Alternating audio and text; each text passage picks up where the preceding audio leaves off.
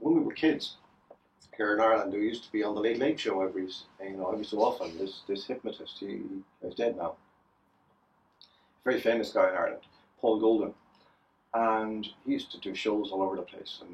But every so often he'd be on the Late Late Show, and it was like amazing because it was totally counterintuitive and yet so powerful, because he would hypnotize. He would pick apparently randomly 5 or 6 people from the audience, usually men for some reason, young men for some reason, and he would hypnotize them, and then he would give them trigger words, and he would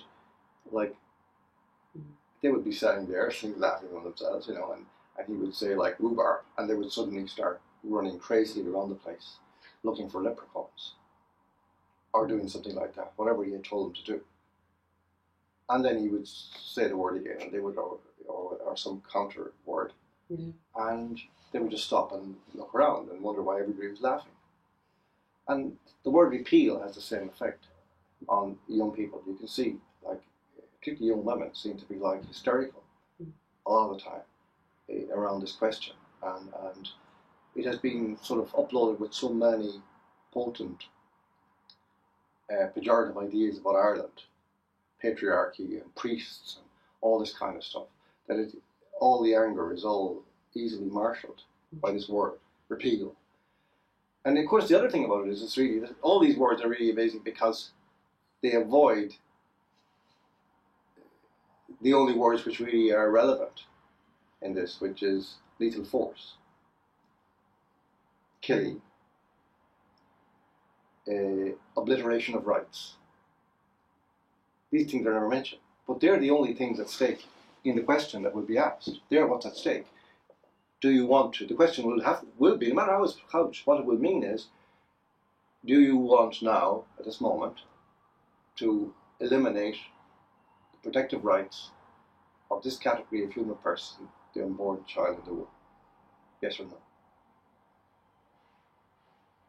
Are you prepared to allow the franchising of lethal force against this person, this unborn child, to occur in your name and at your expense? Yes or no? These are the questions. But we talk about abortion care, or we talk about, regulation for termination of pregnancies. All pregnancies are terminated at one point or another. Usually they are terminated by birth. Like, it's in complete, all of these is language of evasion, and this has been the history of abortion in the world. I don't think there is a single jurisdiction in the world that has brought in abortion stating what it actually is.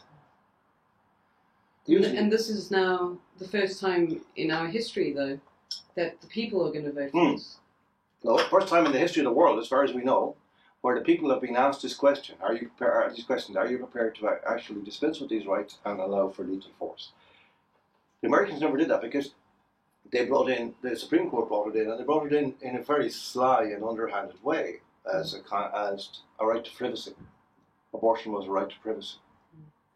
It wasn't anything to do with killing. It wasn't that. So it was they just took it away from the public realm and said it's a right that happens behind closed doors, nothing to do with the state.